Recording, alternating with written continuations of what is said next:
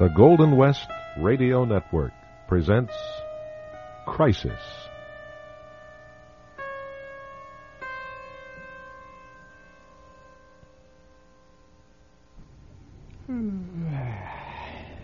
Mead River Motor Court. Vacancy. Well, no time to be choosy. This'll have to do.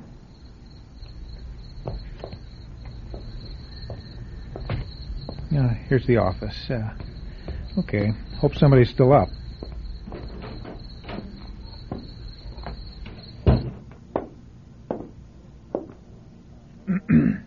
Hello, anybody here? Coming. Good evening. Hi, still open? Oh, yes. Well, I'd like a room for the night. You by yourself? Yeah? The $18. Sold. In advance. Okay. Have to be cash. You don't take credit cards? No, only cash. Okay. Here's a 20.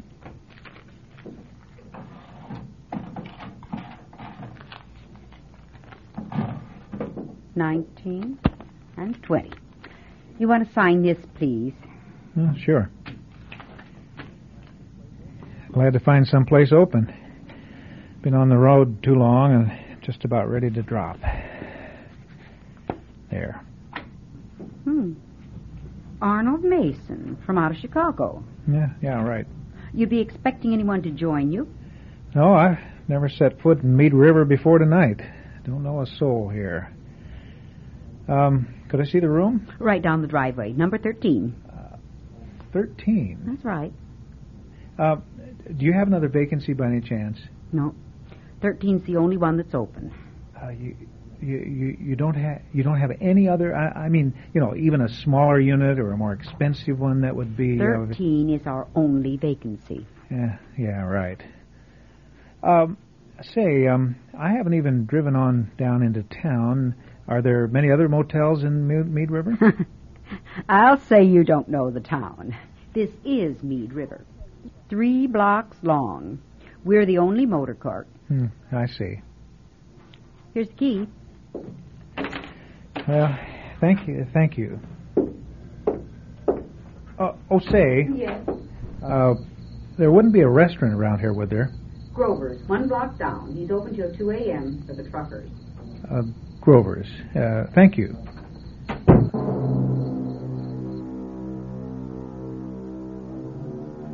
As you may have already guessed, our friend Arnold Mason is a victim of one of man's most common ailments, superstition. Common? Oh, yes, indeed. Superstition is so deeply ingrained into our society, in fact, that we take it for granted as a part of our lives. Take Arnold's hang-up with the number 13. Did you know psychologists even have a name for it? Triskaidekaphobia, the fear of the number 13. Such fears are, of course, unreasonable, and you may ridicule a person who has this phobia. But at the same time, if you ever knocked on wood for luck, or circled around a ladder instead of walking under it, you see, we're all to some extent victims of superstition. But let us hope to a lesser degree than Arnold, for he is about to experience a night of... Well, listen and share it with him. Our tale of suspense is titled The Guest in Room 13, and we'll begin Act 1 in just 1 minute.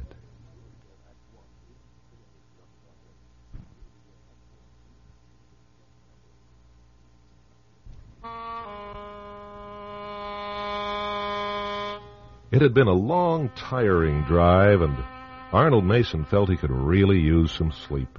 So he checked in at the only motel in the village of Mead River, and the only available room, as bad luck would have it, was number 13.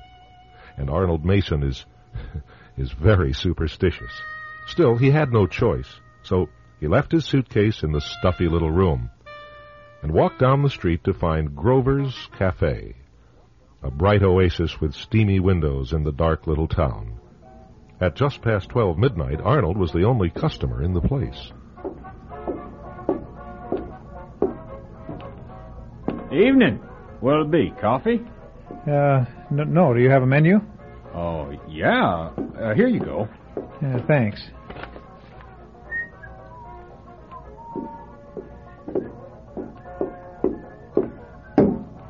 Here's your water. See anything you like? Oh, something light. I'm going right to bed. How about some eggs? They're good and light. Eggs? A couple eggs, strip of bacon, hash browns, $1.25. Yeah, that'll be fine. How do you like your eggs? Over easy. Over easy, a pair, bacon and hash browns. Coffee now? No, I want to be able to sleep. Oh, yeah, you said that. I forgot. You just drive in. Yeah. Now, staying at the motor court? Yeah, that's right. Your own business. Yeah, that's right. Well, I knew you weren't a tourist. Mead River never was much of a tourist attraction. No, it's just business. I'm out of Chicago. Claim investigation. What, insurance? Yeah? Must be pretty exciting life. I bet. Are you kidding? Tomorrow I have to find out all the exciting facts about a fire in a granary. What, that old granary over at Coulterville that burned down Sunday night? Coulterville, yeah, that's it. On the map it shows Mead River as the closest town, so I figured there'd be no point in going on to Coulterville tonight. No, that's right. Nothing over by Coulterville except a store, a railroad siding, and that old granary. Yeah, well, that's what I assumed, so I put up at the motel. Guess you didn't know that motor court used to be kind of famous around here in the county. Famous for what? Well, listen, let me tell you, they had the television people out there from the county seat and everything. What happened? Guy murdered his girlfriend in one of the rooms. Can you beat that? No kidding. That's right. Well, why? Why'd he do it? Jealousy. Caught her with another guy. Oh, wow. And he shot her, huh? No, he didn't shoot her. He stabbed her. No kidding. Terrible thing. Terrible. A local girl? Yeah, she was from Clarksburg. So was the boyfriend. He found out she was chipping on him, so he followed her and the guy she was with. They drove down here to the motor court and registered as man and wife. And the boyfriend, he slipped in and took the room right next to theirs. Now, wait a minute. Wait. I don't follow you. The guy who did the killing, name was Bentley or Benchley or something like that. He followed the girl and the other guy right into that motor court where you're staying right now and took the room next to theirs. And later on that night, he slips in and takes out a butcher knife. What happened to the guy? Bentley? No, the guy she was with. He got away clean. In fact, they still don't know to this day exactly who he was. And Bentley? Oh, they hung him. They hung him?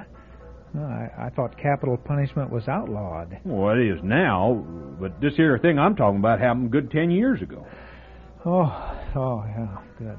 Say, I've got some newspaper clippings around here somewhere. I'll tell you all about it. You can just look at them. And I had them out looking at them a couple of weeks ago. Seems to Hey, no, that's okay. Here, I found them. Yeah, here you go. See, now here's the headline. This is the daily from the Clarksburg paper, see? That's a woman slain in love nest tryst. Yeah, this one tells about the trial. Oh, yeah. This a picture of the guy? Yeah, let's see. That's him. That's Bradley. That was his name. Otto Bradley. I knew it was something like that. It says here he pleaded guilty. Oh, yeah, he did. Well, never tried to deny a thing. Well, they caught him dead to rights. Oh, man, what a cold-blooded character. Yeah, I'll see. It says here, after the sentence was passed, Bradley rose to his feet and shouted at the courtroom spectators, "I still have one more to kill, and I'll get him whether they hang me or not." Yeah, well, they hung him all right. When did this happen? 10 years ago. Well, the date's on the newspaper there. Well, that doesn't take the cake. What's that? Well, this paper, it's dated exactly 10 years ago tomorrow, April 13th. April 13th is today. No. Today's the 12th. Not anymore. Look at your watch. It's 12:30 in the morning. Been April 13th for half an hour. Hey, I'll give you another coincidence. You know which room the murder happened in? No. Room 13. What do you think of that? Eggs are ready, Grover. Oh, here's your breakfast.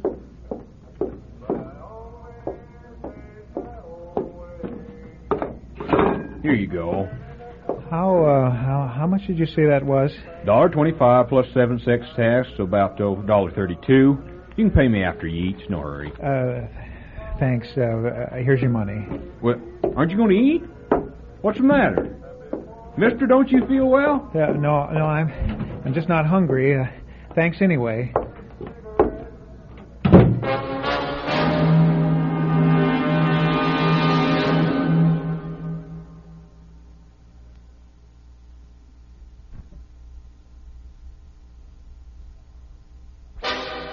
And now, back to our story. Most of us would be uneasy to learn we were going to spend the night in a room where a grisly murder had been committed. But to the superstitious mind of Arnold Mason, the coincidences are just too much. It was 10 years ago, that very night, that Otto Bradley swore to return from the grave to kill his girlfriend's lover. Now, why this would trouble Arnold Mason, who had never even heard of the case until a few minutes ago, is a question only a psychiatrist could answer. But there was no psychiatrist on that damp, dark night as Arnold closed and locked the door to his motel room, Unit 13. All right. Now get a hold of yourself. There's nothing to be afraid of. Just a coincidence, that's all.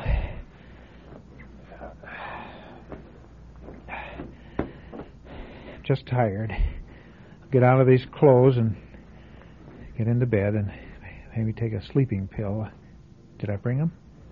Oh, yeah, good. Take a pill and go off to sleep and forget all about it. I sure hope the bed's comfortable. Let's see.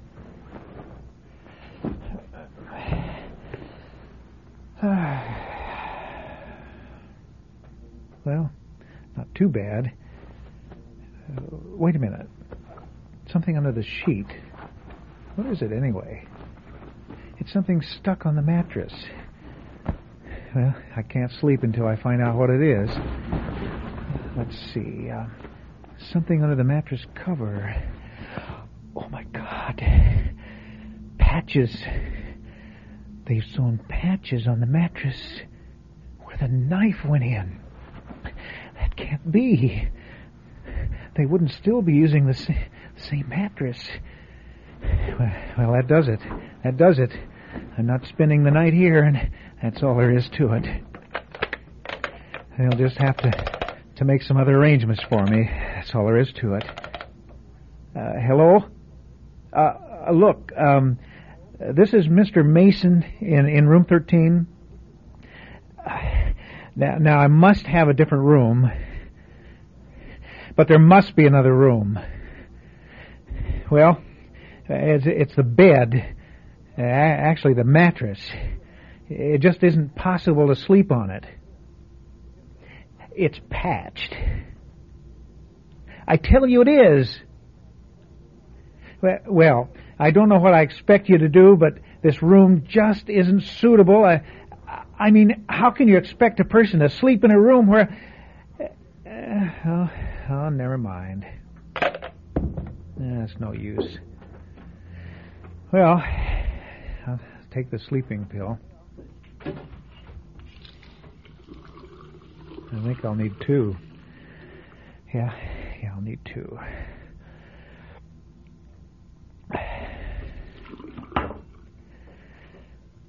Oh, this is terrible. Well, maybe I can sleep off to one side of those patches on the mattress.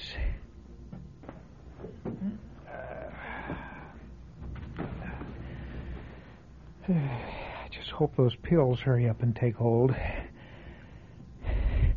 Now, where's the light switch? Oh, here it is.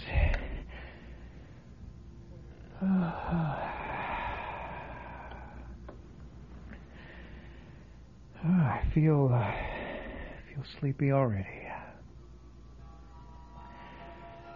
Wait. It's weird. Lying here. I could swear there's somebody else in the room. But that can't be. Just my imagination. Gotta get to sleep. No. There's something definitely wrong here. I'm going to turn on the light and find out once and for all. Turn the light on, honey. Who are you? Get out of my room. Oh, no. You don't get rid of me that easy, lover. Get out. Get out. I don't want you in here. This is my room. This is room number 13. 13. I know. This is our room for the night. Just yours and mine. No, you've made some mistake. Here, let me turn the light on. What's the matter with this thing? We don't want any light anyway. Don't you like it dark like this? Now listen, you've got the wrong guy. I'm just an insurance claim investigator. Shh. Don't do so much talking. Get off the bed. Lie still. I'm getting out of here. No, you're not. You're not getting away from me again. Now look, you've got the wrong person. You don't know me, and I don't know you. That won't do you any good, darling. Wait a minute. You act like you know me, and if you know me, then you must know my name, and I must know your name, right? If you say so. Yeah, well, that's only logical now. Now, what's my name? Arnold Mason. That's impossible. I don't... there's just no way you can know who I am. Oh? I used to know you very well. Very well indeed. But that was 10 years ago. I don't even know your name. Can't you see this is a... Nona. Remember, darling? Nona. No, I never knew anybody by that name. Now, please. Did you say 10 years? 10 years this very night. What about 10 years ago? 10 years ago was the last time I saw you. We have a lot of time to make up for. Yeah. Now look at Nona. You need help. Now, if you just let me turn on the light, I can make the phone call and bring you that help. Well, okay. Would you let me turn on the light? Okay. All right. I can find the phone in the dark, I guess. Yeah, here it is. She's asleep by now. Who is? The lady at the motel office. No. She'll answer. She's got to answer. Why should she answer? They always have someone on duty all night. This isn't the Holiday Inn, Arnold. Don't call me that. Well, that's your name, isn't it? Yes, but... Now, lady, I'm sorry to have to say this, but you're crazy. And you can sit in this room all night if you want to, but I'm getting out of here. I can find the door and get out to my car. Just like you did 10 years ago? Not tonight, Arnold. Not this time. My car keys. They're on the nightstand. If I could just see what I'm doing. What's that? Who's there? Who is it? Who is it? The name is Bradley. Otto Bradley. Hello, Otto. Hi, Nona.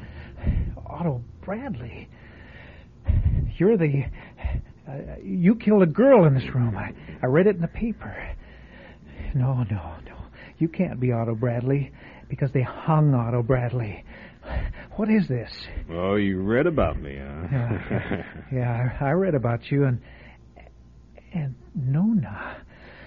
Good merciful heaven. Nona was the name of the girl that... That's right. Now look. If this is some kind of joke you're playing on the poor innocent stranger, it's gone too far. Now let me get out of here. I come back to finish some unfinished business. You're as crazy as she is.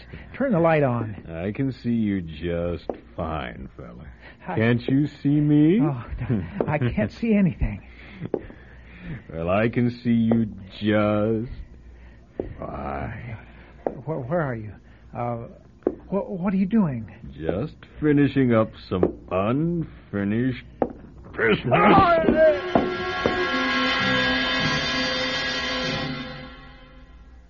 Spooky thing is, happened in the same exact room, 10 years to the day. I know. Well, of course, now we know why, though.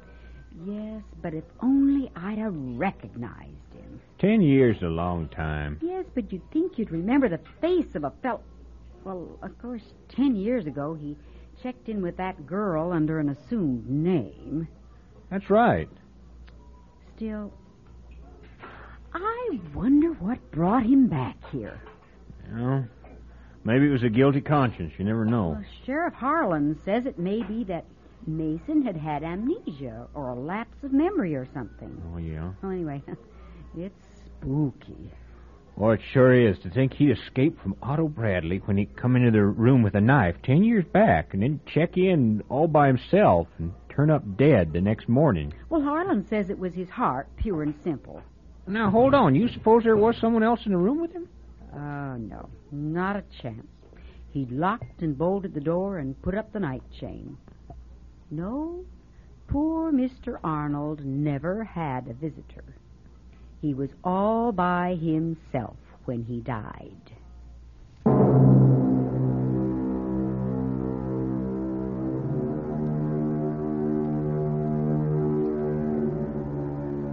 The question is this.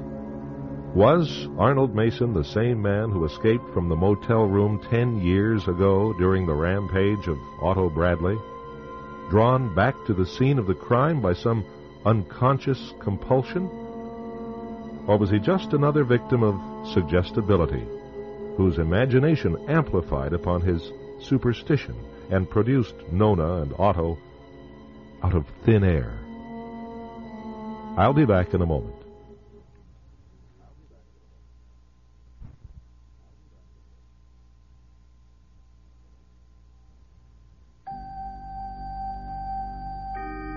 Tonight, Crisis has presented The Guest in Room 13 and featured Chuck Snyder, Robert O. Smith, Karen Herron, and Beverly Williams.